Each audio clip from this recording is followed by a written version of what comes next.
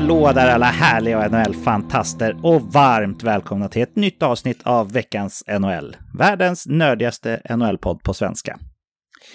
Vi förutspådde i senaste avsnittet att det skulle finnas en hel del kring matchserierna att prata om den här veckan och mycket riktigt. Det har faktiskt hänt en hel del i pågående andra rundan av Stanley Cup som vi definitivt ska sätta tänderna i. Men med mig idag för att prata om vårt favoritämne är ingen mindre än David Kvicklund. Hallå där David! Hallå där Patrik! Hur mår du och hur har din vecka varit? Jag mår väldigt bra. Min vecka har varit bestått av att Klaravik har firat 10 år med pompa och ståt här i fredag, så att min röst är lite påverkad än. Jag vaknade upp i lördags morse och då var den i princip obefintlig, men nu är den ju tillbaka i något sånär gott slag, så att det är skönt. Jag kanske bara får lite extra vibe så att säga i rösten, hoppas jag. Så att, det känns bra. Kanske aldrig har varit sexigare, David? Kanske inte. Vi får upp till lyssnarna och bedöma här, men nej, men det var superkul i alla fall. Det var mycket kul. Var det fri bar så att säga, eller var det någon alkoholpolicy som gällde? Nej, men det var ganska generöst och diverse underhållning och överraskningar också längs kvällen som var roliga. Så att, och jättegod mat och sådär. Vi var på Stadshotellet här i Karlstad, både på dagen och kvällen, så att det ligger väldigt fint där vid vattnet, ni som känner till det. Så att, nej, det var jättehärligt. Ja, men det låter som att du har haft det rätt bra då, i alla fall, David. Ja, men definitivt. Ja. De andra pojkarna, de är upptagna med lite ditten och datten. Eken är sjuk, så vi får klara oss själva, men det ska väl gå bra, va? Vi får försöka med det helt enkelt. Då gör vi det och kastar oss in i veckans innehåll. Och den här veckan gör vi det i form av ett nyhetssvep. Nu när slutspelet är i full gång så är de flesta saker som händer kopplade till just pågående slutspel av förklarliga skäl. Men det händer också saker utanför Stanley Cup som vi känner att vi vill prata om, så det gör vi i form av ett nyhetssvep där vi tar oss lite tid till att delge våra tankar kring de största sakerna som har hänt utöver slutspelet. Är du med på noterna, David? Jajamän. Då kör vi. Vi har ju varit nyfikna på vem som skulle ta över efter Barry Trotz i New York Islanders, och i veckan så kom beskedet. Det är Barry Trotz trogna följeslagare Lane Lambert som har varit assisterande coach ihop med Barry Trotz i Islanders, men också i Washington före Islanders och till och med på slutet i Nashville. 57-åriga Lane får nu alltså ta över rodret och för första gången stå på egna ben som huvudtränare i NHL. Lambert borde ju logiskt sett ha en väldigt snarlik coachstil som Barry Trotz, kan man misstänka. Hur tror du att den här lösningen blir för Islanders, David? Ja, den spontana känslan och tanken var ju att det här var ju tråkigt. För att man hade sett framför sig att men nu ska det bli något nytt i Islanders. Alltså de har varit extremt framgångsrika, ska vi komma ihåg. Men en ny inriktning och nytt spel. Och det var ju det jag trodde att man skulle söka nu. För mellan raderna har det känts som att just det var anledningen att spelarna kanske hade tröttnat på det här väldigt defensiva inriktade system som ju kräver otroligt mycket. Att det skulle bli en coach som kanske var lite mer lös och ledig i kanterna så att säga. Sen om Lambert har en annan personlighet än Trotz och att han kanske kan få med sig spelarna ändå så att säga. Att det blir en ny röst i alla fall med det mandatet. Så det låter ju vara osagt, men instinktivt så tyckte jag att det här var lite tråkigt. Sen är det klart, det är möjligt att Lambert har en annan approach till och synsätt och sätt att spela som laget kommer göra när han är huvudansvarig. Det får vi se då. Ja, får vi se. Det känns ju spontant som att det oftast inte blir någon supersuccé när en assisterande tränare tar över. Men Mike Sullivan är väl undantaget som bekräftar den gyllene regeln, eller hur? Ja, verkligen. Han gjorde det fantastiskt bra. Så att visst, vi ska inte döma ut Lambert här innan. Och han har ju varit lite småhypad också. Eller så här, ansetts vara ett namn som är liksom en tilltänkt framtida headcoach där. Så det har snackats om i ett gäng år. Så att ja, man kände väl att man vill ge honom chansen också kanske. Mm. Ja, men det ska bli spännande att se. Men det känns inte supersexigt, det håller jag med dig om ändå. Man såg ju fram emot någon som kunde få låta Matt Barzal släppa loss sina offensiva lustar. Men som sagt, vi vet inte än, det kan fortfarande ske. Och på tal om tränare så meddelade Vegas Golden Knights att man har sparkat tränare Pete DeBoer i veckan efter Vegas första missade slutspel i klubbens förvisso inte allt för långa historia. DeBoer och hans Vegas hade mycket skadebekymmer under säsongen och det verkade också på slutet som att DeBoer och svenska målvakten Robin Lehner inte helt kom överens. David, var det rätt att kicka DeBoer? Ja, den här tycker jag är spännande. Jag är inte helt säker på det. Men sen känns det som att du är lite inne på Lehners situation där det kan finnas minst en hund begraven där, kanske fler. Så att, och det kan ju göra en sån schism i gruppen mellan tränare och spelare. Det kan ju verkligen förpesta stämningen. Så att med det förbehållet att om det har hänt någonting där som verkligen har men liksom skapat dålig stämning, och det kanske det har gjort, och då kan det finnas fog för en sån här gärning från Vegas som säger att kicka ut DeBoer. Annars tycker jag att man kan ändå skylla ganska mycket på skadorna den här säsongen. Det var ju prekärt och de hade ju väldigt många spelare borta in och ut i laget, så att det var ju aldrig liksom lugn och ro på det sättet. Så att jag tycker, rent spelmässigt så tycker jag inte han kanske förtjänar att få kicken vid det här laget, men Vegas har inte varit rädda för att göra förändringar, så det är väl ytterligare ett bevis på att de agerar, de funderar inte när de trycker på knappen ganska idogt, så att det är väl ytterligare ett exempel på det som sagt. Ja, de är inte i ligan för att skaffa kompisar, det har de visat med all tydlighet kan man säga. Finns det någon tränare som du känner att wow, den här skulle passa bra in i Vegas? Alltså Barry Trotz känns ju väldigt spännande, men han känns som att man kan placera överallt och det skulle kännas kittlande. Så att, men det är väl ett sånt namn som just kan komma in till ett jag ska inte säga färdigt lagbygge, men som ett lagbygge som har ganska mycket på platsen då, och liksom förlösa det. Lite som man gjorde i Washington tänker jag exempelvis. Så det vore väldigt spännande. Så jag säger honom då, men som sagt han skulle ju vara spännande att se på de flesta ställen, men ja, Vegas är kanske det fräckaste alternativet ändå, kanske sexigaste alternativet för att återknyta till inledningen då, så att jag säger väl trots i Vegas känns ju väldigt spännande tycker jag. Ja, jag håller med. Det känns som att oddsen på en Vezina Trophy till Robin Lehner skulle ju sjunka ganska markant ifall Barry Trotz blev en ny huvudtränare där. Håller du med mig i det resonemanget? Ja, definitivt. Och de har ju vad man kan anta en relation liksom sen tidigare, så att det är väl positivt för Lehner också. Inte bara just prestationsmässigt på isen utan kanske också kemimässigt, och han är ju en speciell personlighet, Lehner också, så att det vore väl inte fel på det viset. Nej. Sen har vi ju då Mitch Marner som hade minst sagt tuffa dagar när först hans Toronto Maple Leafs åkte ut mot Tampa Bay i första rundan av Stanley Cup i en 7:e avgörande match dessutom på hemmaplan. Bara dagar efter det fick vi rapporten att Marner blivit bestulen på sin bil av 4 maskerade rånare, varav 3 hade pistol och 1 hade kniv att hota honom med. Som tur är så blev inte Marner fysiskt skadad vid händelsen, även om det givetvis var en väldigt obehaglig upplevelse som jag kan tänka mig sätter sig i huvudet på en när det har hänt. Det här skedde ju i Marners nuvarande hemstad, Toronto. David, jag vet inte, vi är väl inga samhällspolitiska kommentatorer direkt, men det här fenomenet med carjacking är ju relativt vanligt i Nordamerika ändå. Hur ser du på det som har hänt? Ja, fruktansvärt såklart. Alltså det är ju klart att det sätter sina spår och det blir ju trauma. Alltså, tänk dig själv och få, bli hotad på det sättet. Då spelar det liksom ingen roll hur många miljoner man har på banken. Att man ställer inför en sån situation så det är klart att det är fruktansvärt på alla sätt och vis. Det här och överlag liksom rån och hot och så inom idrotten har ju blivit väldigt vanligt. Jag tänker också, det finns ju många exempel från engelska storklubbar, inte minst inom fotbollen, där det har varit mycket inbrott och så.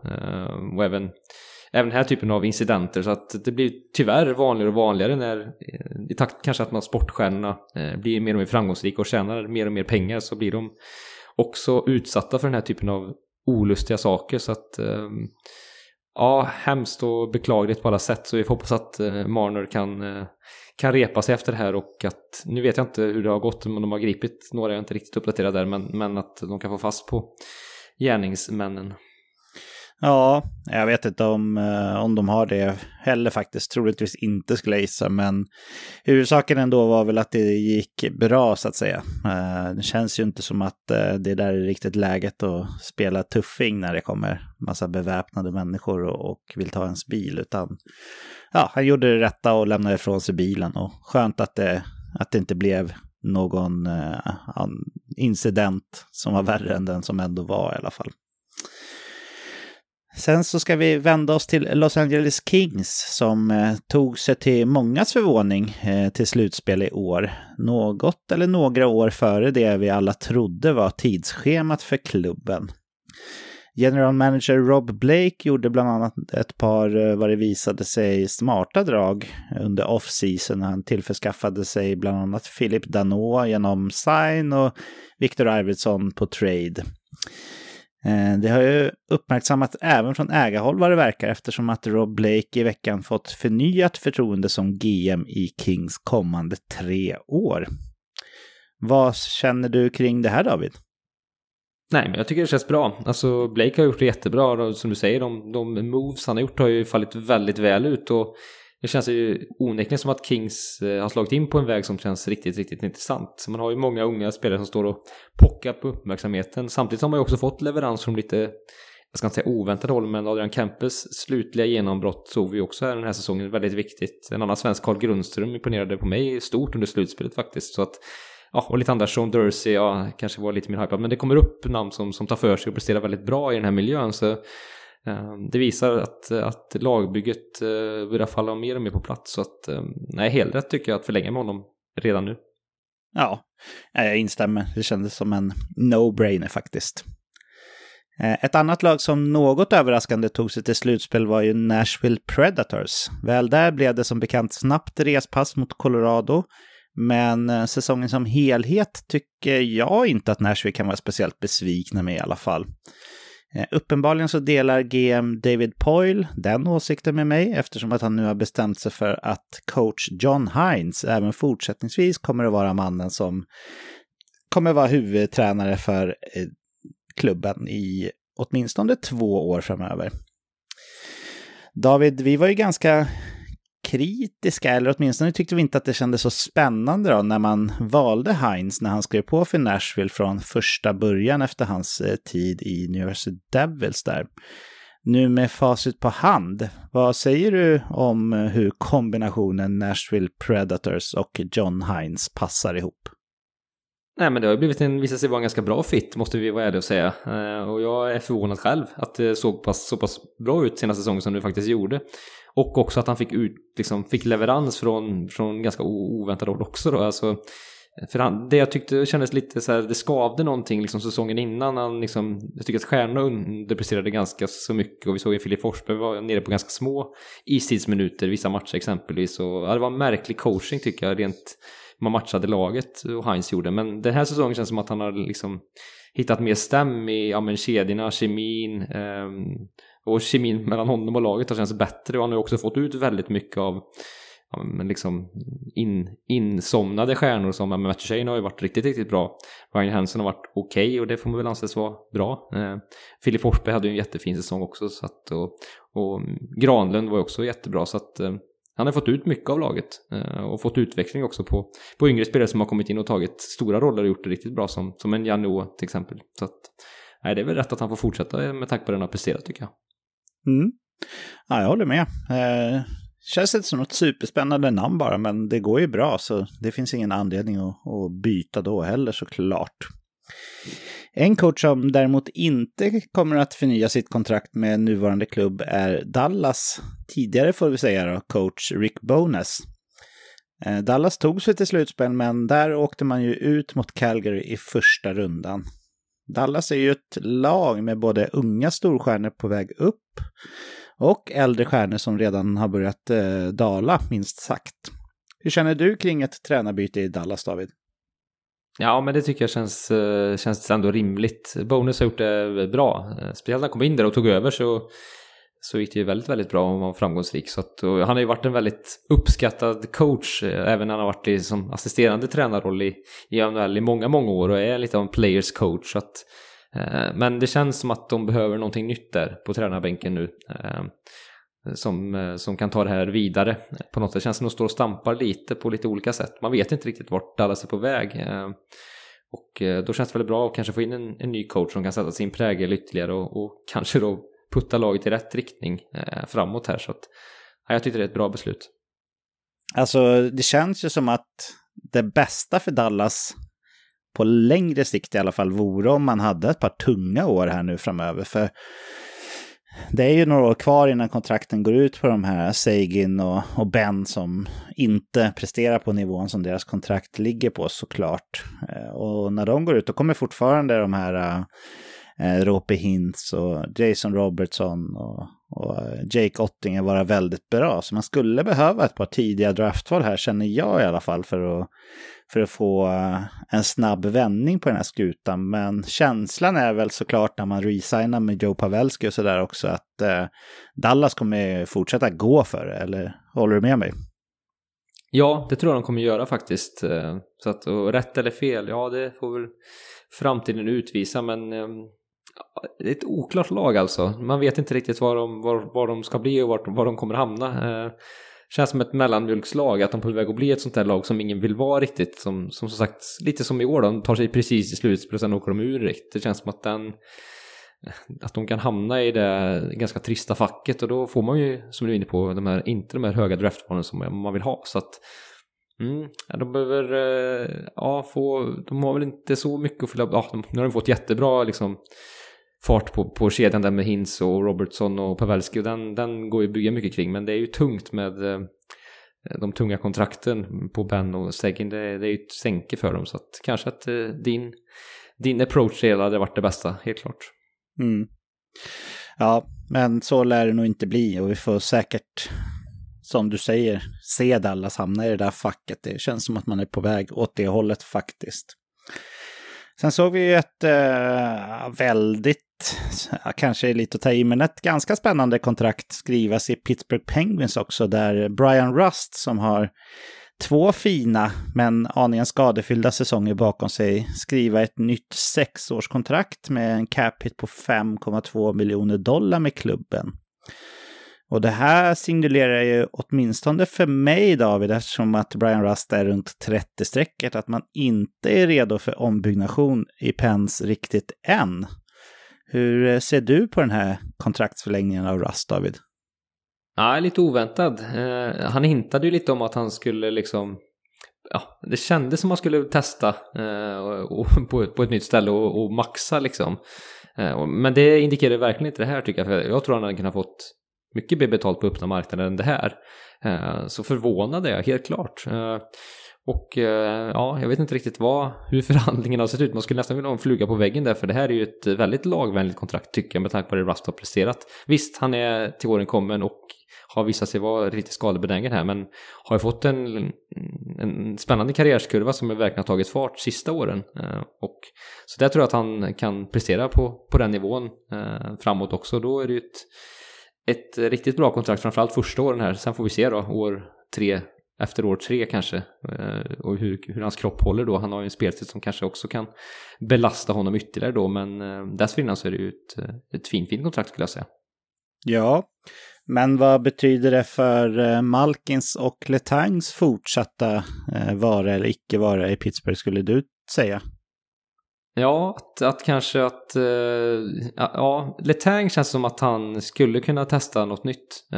Det är lite känslan jag får faktiskt. Så att, men ja, tusan vet. Malkin tror jag blir kvar. Jag ska inte säga att jag tar för givet, men det känns så som att han blir kvar. Så ja, vi får se. Det beror lite på hur Letang vill pusha sitt värde också. Han har också presterat väldigt, väldigt bra, ska vi komma ihåg, senaste säsongen, och inte minst den allra senaste säsongen. Så att han kanske vill casha in. Han har ju ändå ringarna på kontot redan. Ja, eller på fingret. Han har ju också, till skillnad från Rust och vissa andra stjärnor i Pittsburgh, vad det verkar kommit över sin period med stora skadebekymmer. Det kändes ju som att Letang var god för 40-50 matcher per säsong under en ganska lång tid, men nu på äldre dagar så har han ju gått och blivit en riktig stamina-gud mer eller mindre och spelar i princip fulla säsonger här. Så ja, han är ju en back som definitivt är värd ett högt kontrakt, vill jag påstå, trots sin ålder. Är du med på hur jag tänker där? Ja, definitivt. Så att, det är möjligt att han kommer söka det någon annanstans då. Sen klart han kanske inte får längden, men lite kortare kontrakt med en ganska hög capita. Det har gjort sig förtjänt av den gamle Chris. Ja, jag håller med. Men det där var nyheterna som vi tänkte ta upp som inte är kopplade direkt till Stanley Cup. Så vi gör så här att vi hoppar vidare. 4 matchserier och därmed 8 lag är det kvar som slåss om att få lyfta Lord Stanleys pokal. Vi ska givetvis prata om det som har hänt hittills i matchserierna, men först tänkte jag fråga dig om din allmänna känsla kring det här slutspelet, David. Hur hett är det för dig, tycker du? Nej, men jag tycker det är hett. Det var ju en spännande första runda med många och långa matcher som ju skapar liksom rivalitet och hinner bygga upp stämning. Och jag tycker jag börjat på lite liknande sätt där i andra rundan också här, så att jag tycker det är 4+ än så länge, ska jag säga. Jag håller med. Det här slutspelet känns verkligen som att det har börjat riktigt, riktigt bra. Sen vet man ju att första rundan brukar ju nästan alltid vara den som visar sig vara det mest spännande när slutspelet är summerat. Men följa vägen framåt Stanley Cup är ju alltid väldigt spännande. Jag tänker så här, vi spelar in det här på söndag kväll som är lite av en rutin för oss. Och när vi gör det så är det faktiskt periodpaus mellan Tampa Bay och Florida mellan andra och tredje perioden. Så min tanke är att vi börjar med matcherna i väst här och pratar om dem. Och sen får vi se hur det ser ut i Florida-derbyt. Det låter väl ändå som en klok tanke av en gammal man, va? Ja, men verkligen, vilken tidsstrateg du är. Ja, får dra ut på orden så att de går lite långsamt också kanske.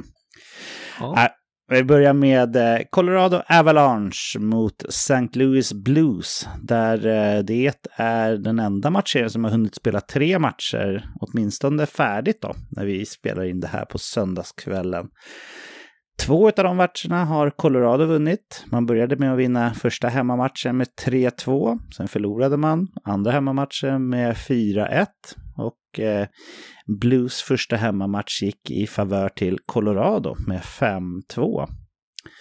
Vad är dina takes här, David, som du har snappat upp hittills? Nej, men om vi börjar med det allra senaste så är det ju såklart Jordan Binnington och Nassim Kadri-situationen här i match 3 såklart.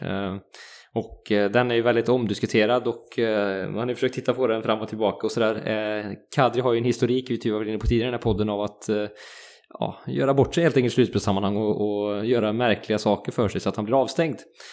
Den här situationen vill jag lite gå i hans försvar dock. Jag känner inte att han gör det här så avsiktligt som kanske vissa vill framhärda.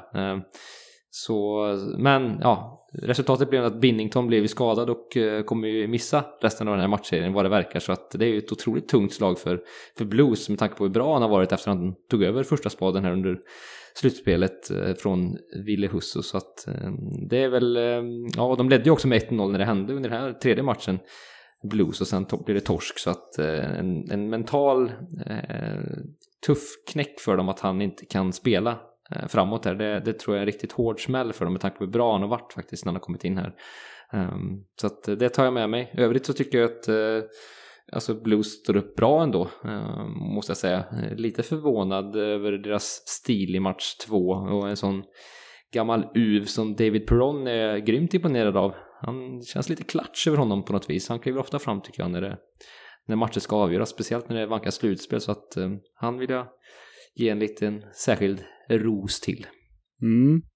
Colton Parayko tycker jag har varit en riktig förare på backplats också. Han känns som att han är överallt när man tittar på de här matcherna. Och han har kanske aldrig varit bättre än vad han är just nu, vill jag påstå faktiskt. Och ja, han leder verkligen Blues från sin backplats. Justin Faulk har inte varit dålig han heller, så han är inte själv. Men jag tycker just Colton Parayko har varit väldigt bra av det jag har sett. Men det här med Binningtons skada då, David. Blues och coach Berube valde ju ändå att gå in i slutspelet med Ville Husso som första målvakt. Sen efter lite halvknackig inledning mot Minnesota så valde man ju att lämna över kassen till Jordan Binnington, och efter det har det ju varit en riktig succé där han har gjort idel bra matcher rakt av. Nu är Binnington skadad, men är det verkligen en rejäl försvagning skulle du säga, med tanke på att även Berube ansåg Husso vara val 1 inför slutspelet? Ja, men jag skulle säga det blir en försvagning. Alltså målvakter är som lite voodoo. Alltså det är från ena dagen till den andra, från andra veckan till den andra veckan. Det är ombytligt, och formen är grymt viktig och känslan är grymt viktig. Så att visst, han vill också vara kanske in med en härlig känsla i slutspelet, men jag tror han fick sig en ganska rejäl näsbränna av de matcherna han gjorde där. Han är ju ändå ganska orutinerad på den här nivån, ska vi komma ihåg. NHL-nivå och slutspelssammanhang inte minst.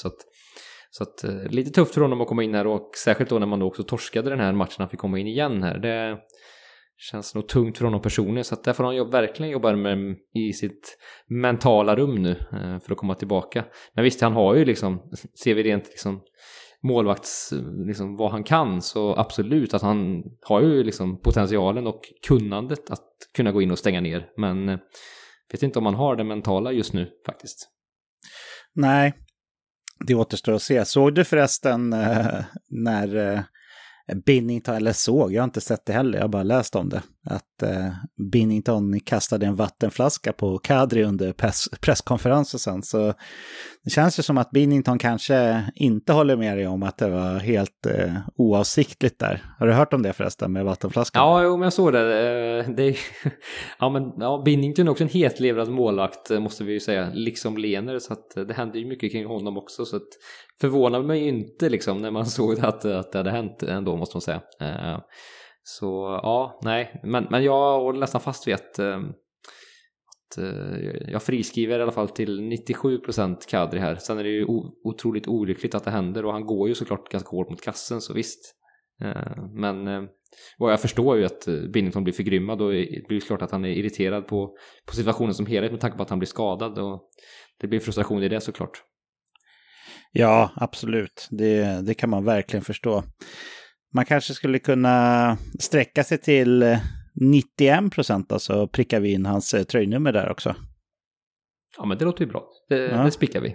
Ja, då spikar vi det. 91% säkerhet, så var det inte med flit.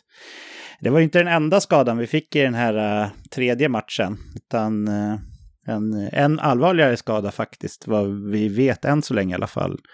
Och det är ju Sam Girard på när han fick en stenhård tackling av Ivan Barbashev, tror jag det var, i St. Louis. Där det slutar med att Girard bröt bröstbenet. Och ja, det betyder ju såklart att han missar resterande del av slutspelet här.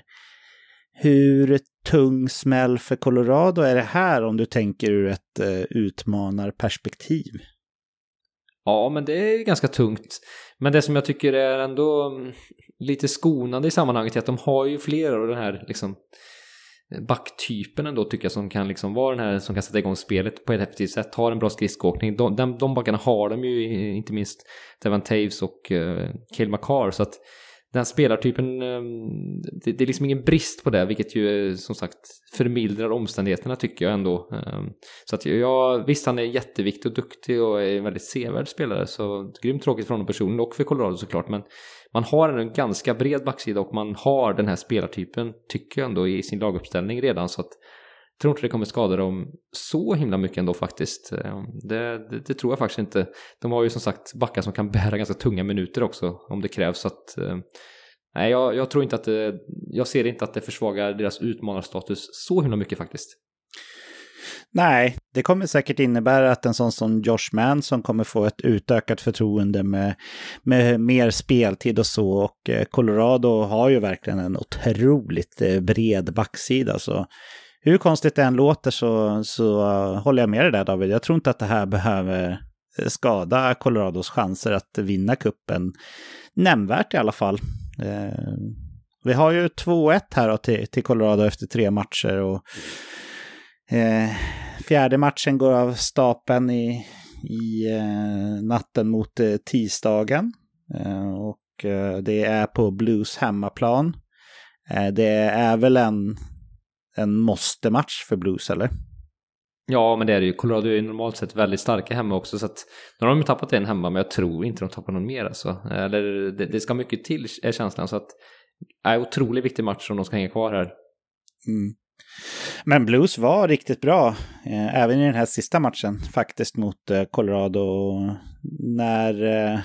Jag tror det var när Colorado gjorde 2-1 så hade Blues ett riktigt farligt anfall där pucken lika gärna kunde ha ramlat in bakom Darcy Kemper istället. Så ja, Blues står verkligen upp bra. Det tycker jag han ska all heder för. Det känns som att Blues är lika bra nu som när de vann Stanley Cup. Tar jag i för mycket då? Nej, verkligen inte. Jag skulle säga att de är minst lika bra. De har ju fått liksom, det känns som de har ett bredare lag nästan nu. Alltså rent, ja men forwardsuppställningen är ju grymt bred. Där har man ju, hur många 20-målsskyttar hade man inte i grundserien? Var det 9 stycken eller? Det var ju löjligt. Ja. Så att det är ju få lag i ligan som kan mäta sig med den arsenalen som de har liksom tillskansat sig och också utvecklat internt. Det är den stora grejen här. Så att det får ju Berube, som vi faktiskt har vi hyllat honom tidigare, men det får vi göra igen här. Han har vi bespottat tidigare, så att han har gjort det fantastiskt bra. Ja, verkligen. David är en känd St. Louis Blues-förnekare. I alla fall sedan tidigare. Det känns som att du har kommit över det lite grann nu. Ja, men lite grann. Också att de spelar ju lite roligare nu och har lite roligare spelare. Vilket gör att mitt St. Louis-hjärta har... Ja, men det är lite ljuv bluesmusik ändå som spelar där inne i studion. Ja, det är dur, inte moll. Nej, men helt klart dur. Det är glad dur och ja, den spelar gladlynt musik helt enkelt. Ja, vi hoppar in på nästa match i väst här då. Som ju kommer att ha spelat en match till när ni lyssnar på det här. Men när vi spelar in på söndagskvällen så står det fortfarande 1-1 i matcher mellan Calgary Flames och Edmonton Oilers efter Calgarys inledande 2 hemmamatcher. Och här har det rasslat in kassa kan man säga. Första matchen blev inte mindre än 9-6 till Calgary. Och andra matchen så ledde man med, jag tror det var 3-1, men förlorade med 5-3, alltså matchen gick till Edmonton då. Så 1-1 i matcher här efter Calgarys 2 hemmamatcher. Hur känner du kring den här, David? Ja, alltså det här är ju hockeygodis deluxe, det är det ju. Så att det är väldigt mycket spännande saker. Conor McDavid är fortsatt en dominant i slutspelet. Han har gjort 20 poäng nu på 9 matcher och börjar ju verkligen laget på sina axlar. Ja. Så att det är ju helt otroligt. Så att bara det är ju en anledning att se de här matcherna, tycker jag. Sen är det ju, rivaliteten är ju fantastisk. Stämningen är fantastisk. Och sen har det varit sådana målfester också, så att man vet inte vart man ska ta vägen av den anledningen heller. Så att det är ju otroligt sevärt, måste jag säga. Och det liksom kränger fram och tillbaka med... Ja, men de byter liksom ledning och lag kommer i kapp från väldigt märkliga underlägen och sådär. Så att grymt sevärt, helt klart. Ja, det här med att det blir så mycket mål då. Det är ju ingen Daryl Sutter-hockey vi har fått sett smakprov på riktigt här, va? Nej, verkligen inte. Och det är lite oväntat. Jakob Markström har ju kanske inte visat sig från sin bästa sida de här 2 första matcherna. Får se om man kan steppa upp. Det krävs för att han gör det. För han ska ju vinna målet på matchen. Det är ju inget snack om det. Och Mark Smith har ju inte direkt varit... Ja, han var ju faktiskt bra här i andra matchen efter att han gjorde något misstag inledningsvis och tappade in en puck lite grann. Men sen var han ju riktigt vass ändå. Och assisterade ju också, om du kan säga så, till Leon Draisaitl's mål var det väl i sista perren där. Så att nej, Markström måste upp faktiskt. Och försvarsspelet kollektivt också hos Calgary, det har varit lite slarv där. Så att det var lite oväntat att de har varit så att säga fläckar, vissa sådana fläckar defensivt som jag tycker att de har gjort. Det är överraskande. Ja, jag håller med. Det har ju varit många profiler på isen, men det har inte varit helt profilfattigt på läktaren heller, där lillebror Tkachuk, Brady, har verkligen hållit fortet. Har du lagt märke till det under matcherna? Ja, oväntat. Mycket oväntat att han har liksom varit så igång, så att säga. Det är klart, han är ju hej på familjen och såklart. Jag tycker också det var otroligt kul när de zoomade in Keith Tkachuk när Matthew gjorde sitt 3:e mål i tom bur i första matchen, och han hade ju en caps på sig. Men han liksom vägrade kasta in den, bara no, jag kommer inte kasta in den här fina capsen. Titta på den liksom, den är värd 150 spänn. Ja, verkligen. Han känns som en riktig gubbgrinig människa. På ett positivt sätt kanske också. Ja, eller? Verkligen. Alltså den minen han gör, den han liksom skakar liksom mot någon som pekar på honom. Du kastar in kapsen, för fan, vad håller du på med? Den är obetalbar, den. Ja, min bror poängterade det här när han hade sett det ena matchen, att han tyckte lite synd om Brady. Inte bara att han får stå utanför här under slutspelet, men han verkar inte lida så mycket av det. Men han tyckte också att Brady hade haft lite otur med genlotteriet där gällande utseende. Men ja, jag vet inte om Matthew är 5+ när det kommer till utseende heller, men lite snyggare kanske än Brady. Men jag tycker att det är väldigt kul i alla fall att han vågar och så öppet stötta liksom sin bror ju, som det är ju inga konstigheter i sig, men det är ändå ovanligt att man ser det här. Jag har ju aldrig sett liksom Mark Stahl stå och härja som en galning på läktaren när Eric har gått långt i ett slutspel direkt, så det är väl lite spännande och lite unikt ändå, va? Jo, men det är det absolut. Så att jag vet inte hur Ottawa ställer sig till det här, men jag tycker det är kul bara. Ja, jag håller med. Jag tycker också att det livar upp. Men vad ska vi tro om fortsättningen här då? Olof brukar ju säga att match 2 och match 4 är nyckelmatcher i serierna, och det är ju match 3 vi kommer se här i natt. Edmontons första hemmamatch. Det är inte riktigt sådär att det känns som att den som vinner den här matchen kommer att vinna matchserien. På det sättet håller jag med Olof, eller vad säger du? Nej, det känns ganska öppet oavsett utgång här faktiskt, och att matcherna har liksom varit så mycket fram och tillbaka och så ovisst liksom, och spå hur de ska se ut. Så att nej, det kan gå precis hur som helst, skulle jag säga. Även om jag har en tro på Calgary fortsatt här. De känns ju bredare. De borde vara bredare och borde framförallt vara en bättre defensiv och målvaktsspel som borde kunna fälla avgörande, tycker jag. Mm. Tror du att man står och faller med Markström oavsett om man fortsätter att släppa in 5-6 mål varje match, eller kan vi få se ett skifte till Vladar där? Nej, det är nog verkligen desperationsåtgärd i så fall. Att de säger att de ligger under 3 till matcher och Markström har fortsatt kasta in puckar de här 2 matcherna. Då möjligen som en sista liksom desperat åtgärd kanske att man gör ett målvaktsbyte, men annars inte. Jag tror man kommer hålla ganska hårt i Markström här. Och jag har svårt att se att han skulle liksom fortsätta släppa 6 mål i snitt per match. Nej, det ser jag inte. Visst, Edmontons offensiv och inte minst Conor McDavid är ju hotfull och skräckinjagande, men jag tror inte det kommer ske. Nej, jag håller med. Jag tror också nästan att att vi skulle få se Markström i målet även i ditt scenario där, att det står 3 till Edmonton. Det känns som att man har ridit honom så hårt den här säsongen så att man liksom, man står och faller med honom helt enkelt. Ungefär som Rangers gjorde med Henke när det begav sig och så vidare. Men känslan är fortfarande Calgary, om jag tolkar det rätt i alla fall.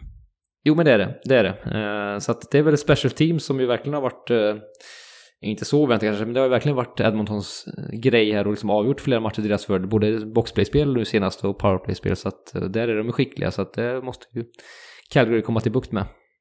Ja, jag instämmer verkligen. Vi hoppar väl över till öst då och börjar med matcher mellan Carolina Hurricanes och New York Rangers. Så ja, hade man gissat då ifall det var Calgary Edmonton eller Carolina mot Rangers som skulle vara en målfest, och om en av dem skulle vara en målfest och en skulle vara en målsnål historia, så ja, jag vet inte 17 om jag hade tippat på att det var den här Carolina Rangers-serien som skulle vara en målsnåla historien, men Det har den varit i alla fall. Och även här kommer ju då match 3 gå av stapeln innan ni lyssnar på det här. Men när vi spelar in så ska matchen precis starta faktiskt. Och det har varit 2 matcher. Båda i Carolina eller i Raleigh då. Och Carolina har vunnit båda 2. Första med 2-1 och andra med 2-0. Väldigt målsnålt med andra ord. Och det är ju faktiskt den tilltänkta andra målvakten Antti Ranta som har gått in och imponerat lika mycket, om inte mer, som säsongens absolut bästa målvakt Igor Shesterkin. Så David, hur ser du på det som har varit hittills här? Ja, alltså Carolina har ju stängt ner Rangers totalt. Och de har ju ett fantastiskt bra försvarsspel. Det har jag ju varit inne på flera gånger tidigare på den. Och Rangers har inte kommit till överhuvudtaget. Alltså stjärnorna där, Panarin hade inte ett enda avslut i förra matchen, tror jag. Och stjärnorna överlag har ju, ja, de har bara gjort 1 mål, det säger väl allt. Så att, och 20 skott tror jag det var i match 2 ungefär. Så att de måste ju upp där, framförallt toppspelarna, och prestera. Och powerplay-spelet har också varit under all kritik, tycker jag. Så att nej, då Carolinas försvarsspel och, liksom, och såklart också Ranta i bidragen till det har ju imponerat fantastiskt mycket. Ja, vi såg ju Carolina ha ett faktiskt historiskt bra boxplay i grundserien. I första omgången i slutspelet här så tappade man det lite grann. Men nu verkar det vara tillbaka här och väldigt, väldigt tufft för New York Rangers att komma till farliga målchanser, precis som du säger. Och 2-0 till Carolina här, förvisso 2 hemmamatcher. Rangers säger att de vinner sina hemmamatcher, så står det 2-2 och man har ytterligare 2 chanser på sig att sno en match i Raleigh. Så jag vill inte säga att det är helt kört ändå för Rangers hittills, men matchen ikväll här som ju har varit när ni lyssnar, den, David, är väl, ja det är ingen hot take, men där måste man vinna helt enkelt. Där måste man vinna, tveklöst. Det är den andra anledningen, eller enkla vägen ut från att de ska kunna vända det här. Sen, annars är det kört. 0-3 finns inte att de vänder det, skulle jag säga. Inte mot Carolina i alla fall. Man gjorde ju en stark vändning i första omgången mot Pittsburgh när man låg under med 1-3 i matcher. Men det är stor skillnad ändå på kvaliteten i Pittsburgh Penguins anno 2022 och Carolina Hurricanes som leds av Rod Brindamore med ett spel som måste vara väldigt, väldigt jobbigt att ställas emot också. Det känns ju inte som att det är lika kul för New York Rangers att gå till jobbet mot Carolina som det var i serien mot Pittsburgh. Är du med på vad jag tänker? Nej, men så är det ju. Alltså det känns ju som att Carolina har ju verkligen ett så otroligt välhållet lagspel, så det har verkligen visat sig att det gör ju skillnad här, och de har ju som sagt kunnat stänga ner de bästa spelarna på ett väldigt effektivt sätt. Så att, men det är klart, Carolina ledde ju, var det inte 2-0 i matcher i första omgången också mot Boston. Sen tog Boston 2 raka hemma. Man trodde nästan att de var lite uträknade. Sen blev det ju en lång match av det, så att vi ska inte döma ut Rangers lite som är inne på nu, men ni lyssnare vet ju i det här laget hur det har gått i match 3, så att vi får lämna det lite öppet, men den blir ju som sagt grymt viktig. Vad tror du skulle krävas, David, för att Carolina ska vända sig tillbaka till sin tilltänkta första målvakt Fredrik Andersen? Om jag har förstått det rätt så är ju han good to go nu, men han har ju inte spelat på en månad eller någonting sånt. Och Antti Ranta har ju varit magisk här i slutspelet. Vad skulle krävas, tror du, för att Carolina ger tillbaka kassen till Andersen innan den här matchserien eller slutspelet i stort är över för Carolina? Så Andersen var ju grymt bra i grundserien då, ska vi komma ihåg. Så att alltså, tröskeln borde inte vara extremt hög ändå. Så att säga att de torskar nu 2 matcher ganska klart, och att Ranta skulle visa sig vara besked i de här matcherna, släppa in några enkla puckar. Ja, men då tror jag inte det är helt omöjligt att vi får se Andersen i en potentiell då, match 5 då. Det skulle jag säga, men då ska Ranta spela dåligt och Carolina ska falla stort, skulle jag säga. Att det blir en rejäl scenförändring i matchen i så fall. Då skulle han faktiskt kunna komma in, tänker jag. Ja.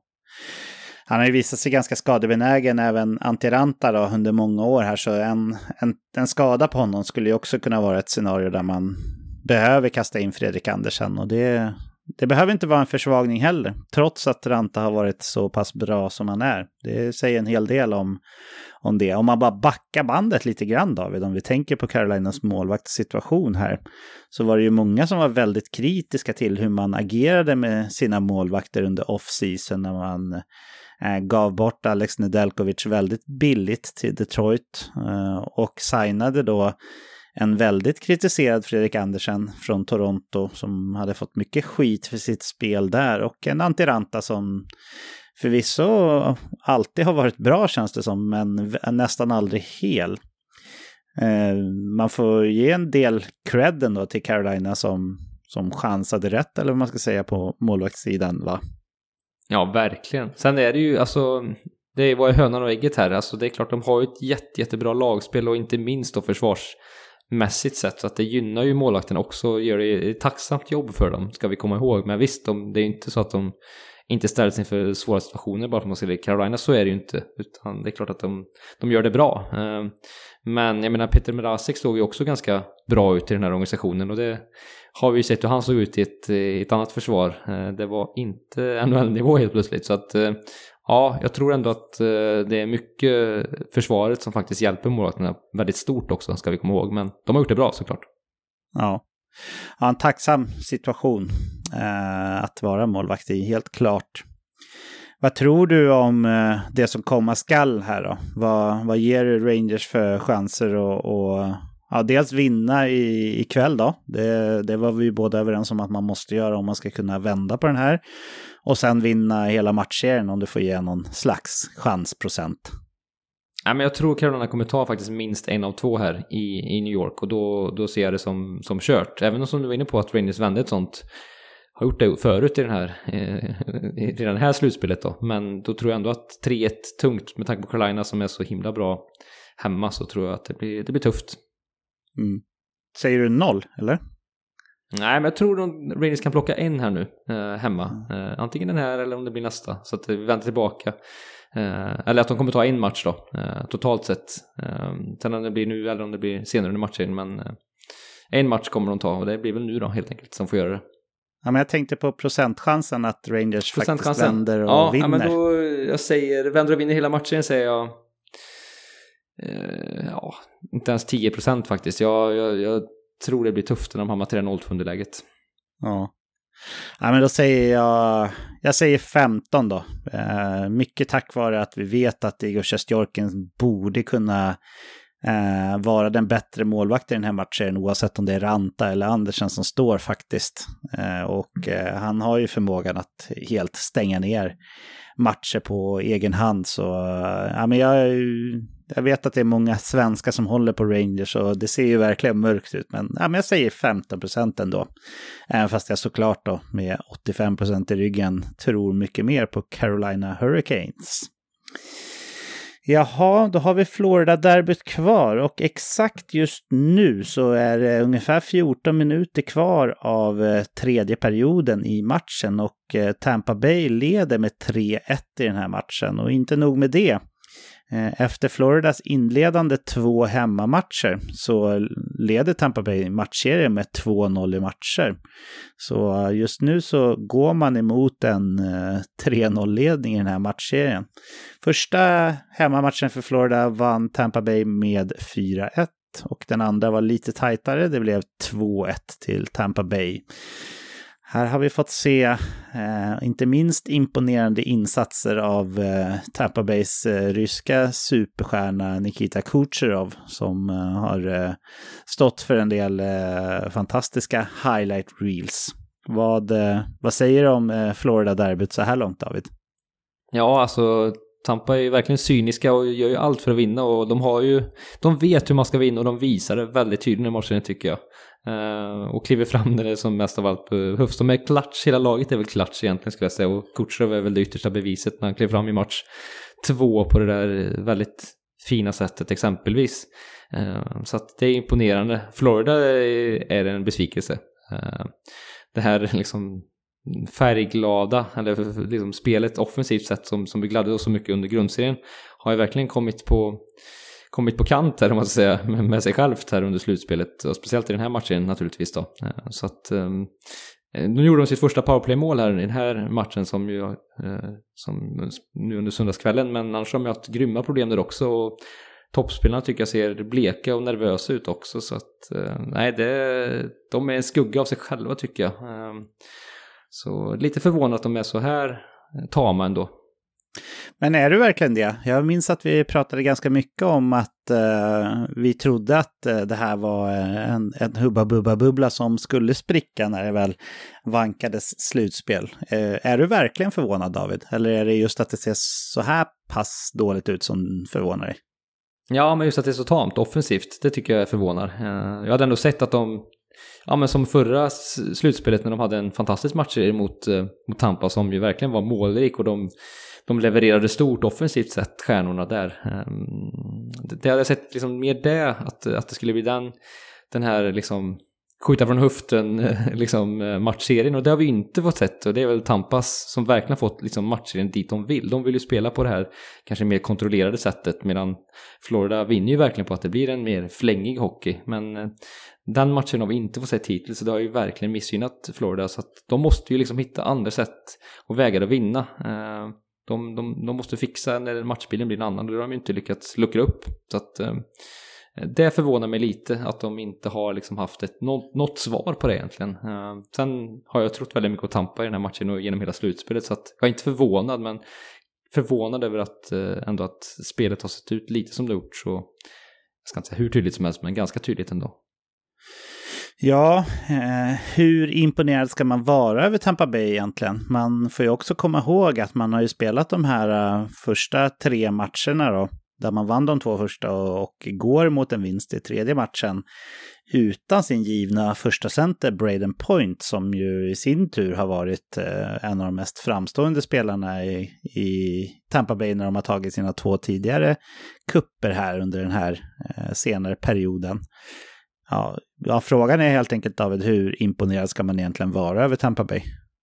Nej, men väldigt, väldigt mycket. De har ju visat det också i alla tidigare titlar, att det är verkligen laget för jaget, och spelare chippar in och gör prestationer som kliver fram helt enkelt. Ja, men Corey Perry nu exempelvis har gjort den upp i 5 mål i slutspelet redan.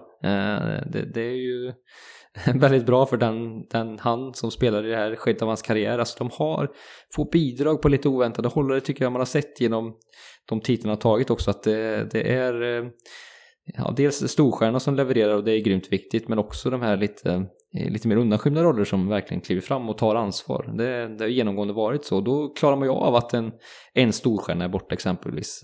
Då har man täckning för det. Medan det bidrag till Florida ser vi ju inte riktigt. De har ju haft en fantastisk bredd under grundserien, men nu funkar ingenting helt plötsligt, varken bredden eller toppen, så att då blir det svårt. Ja, det blir verkligen svårt, och jag måste hålla med där. Jag är väldigt, väldigt imponerad över Tampa Bay och det de har åstadkommit hittills i det här slutspelet. Dels att man vann mot Toronto, där Toronto absolut inte chokade, att man bjöd Tampa Bay på någon slags seger som Toronto har haft en förmåga eller en tendens att göra tidigare år, utan här ställde Toronto verkligen upp till kamp, och Tampa Bay vann trots att de mötte ett riktigt, riktigt bra lag som gjorde riktigt bra prestationer.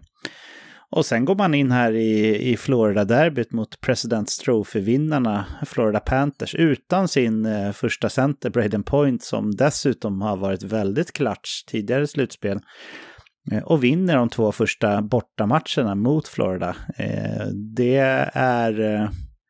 Ja, jag tycker säger väldigt mycket om det här laget, och om jag måste liksom ranka vilka som har imponerat mest på mig hittills i slutspelet, så vill jag nog ändå säga Tampa Bay. Visst, Colorado var superbra mot Nashville, men Nashville är inte Toronto på något sätt. Och St. Louis har också imponerat, så den matchen är ju väldigt spännande. Men ska jag bara välja ett lag som har imponerat mest på mig, så får jag ändå säga Tampa Bay faktiskt. Hur tänker du? Har du något annat lag som du känner dig allra mest imponerad över hittills? Nej, jag tycker att det är Tampa Bay. De har verkligen det här cyniska sättet att se på slutspel, och de vet precis hur de ska spela för att liksom nå dit de vill.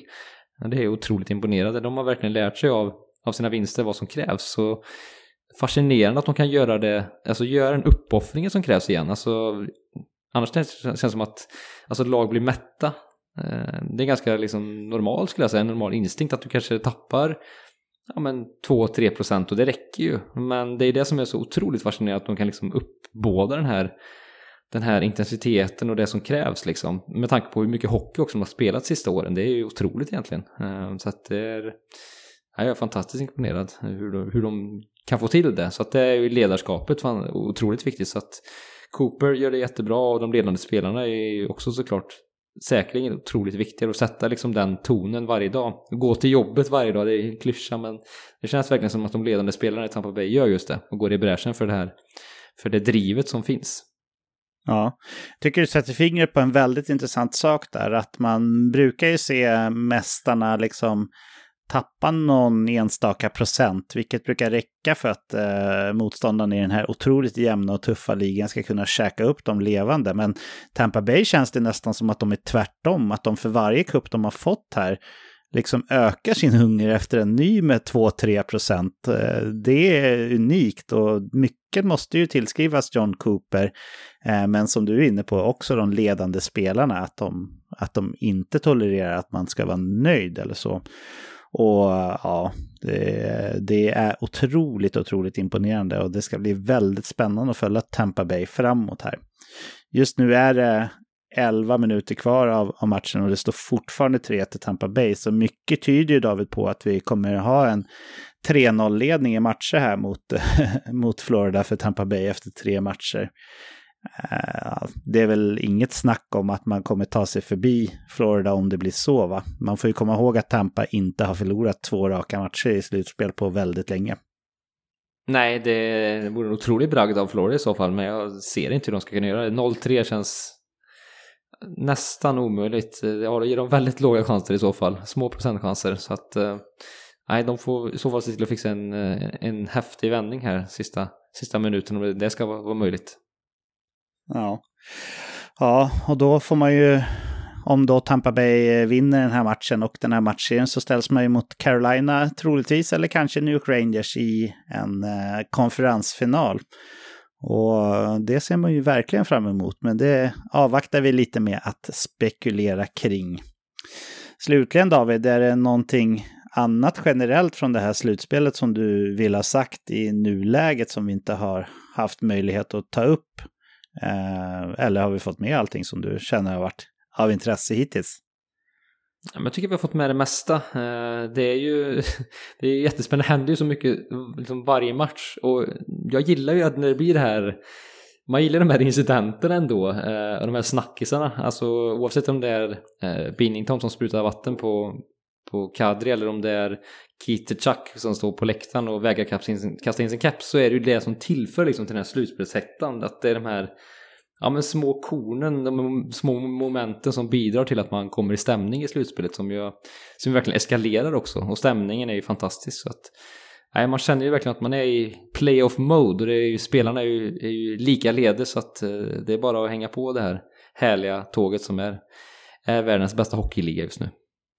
Ja, bra sagt, David. Jag håller med dig där. Det är verkligen hockeygodis vi blir bjudna på alla sätt och vis, och det är fulla läktare och det är inga restriktioner, och det är liksom öppna spel i vissa matcher och tight, smart, defensivt spel i vissa matcher, så man får verkligen lite av allt som hockeyälskare här, och det är få förunnat, tror jag, som inte själva håller på eller följer NHL, att vara med om ett så här spännande slutspel som ändå Stanley Cup är. Jag tycker att Stanley Cup är ett format som verkligen är speciellt, även om man tänker till andra sporter, och det ska vi vara glada över att vi har. Men jag tror att vi gör så här, att vi lämnar andra rundan och Stanley Cup för den här veckan. Så får vi se då när vi spelar in nästa vecka hur det ser ut i matcherna. Om alla är klara eller om det är några kvar, eller hur det ser ut. Men spännande att följa ska det definitivt bli i alla fall. Men nu hoppar vi vidare.